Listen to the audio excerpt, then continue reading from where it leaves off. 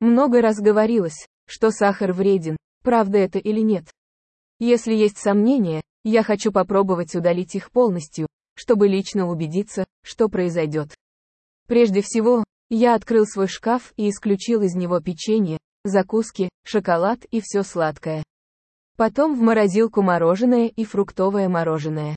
Теперь, выбросив все это добро, я спросил себя, а что я теперь буду есть на завтрак? А вечером после ужина, когда мне захочется десерта, что я буду делать?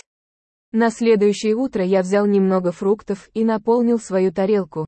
Да ведь во фруктах есть сахар, скажете вы. Верно, но это не переработанный или рафинированный сахар, это простой сахар, называемый фруктозой, который важен для нашего питания. Утром также рекомендуется есть полноценную пищу, например, яйца, рис и овощи.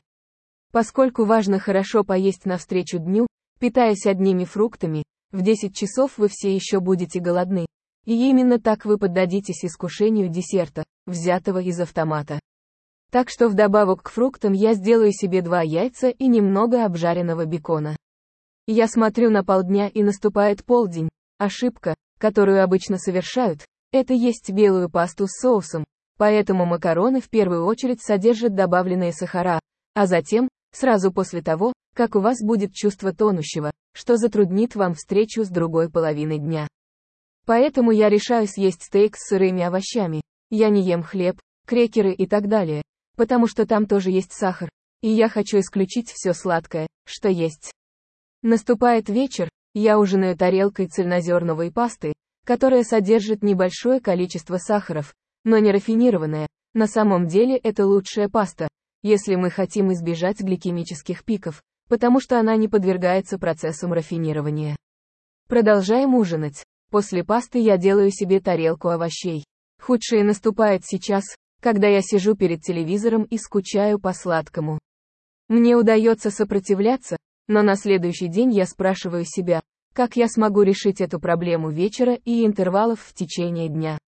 Я подхожу к компьютеру и обнаруживаю какие-то сухофрукты в пакетиках типа кокоса, манго, где нет сахара, заказываю их, и получаю эти пакетики, которые могу есть вместо конфет.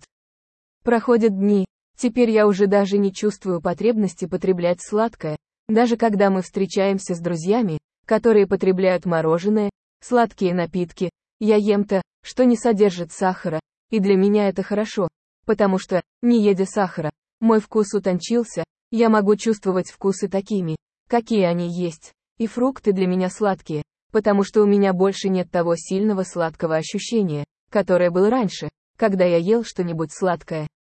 Как видите, если вы хотите остановиться, приложив немного усилий, вы можете это сделать. К сожалению, это общество основано на батончиках и сладостях всех видов. Просто зайдите в супермаркеты и осмотритесь, бесконечные сладости любого качества. Это может только создать проблему ожирения и диабета, некоторых болезней, которые вызывает сахар. При всем при этом кусок пирога, если и получится, то можно съесть, к чему приводят серьезные проблемы, так это принимать его каждый день в больших количествах. Я не хочу объяснять в медицинских терминах, какое влияние сахар оказывает на наш организм, просто читая, что говорят врачи, мы должны немедленно прекратить его есть. Так что-то, что нам предлагают все кондитерские производства, не что иное, как яд для нашего организма, решать вам, брать его или нет. Увидимся в следующем подкасте.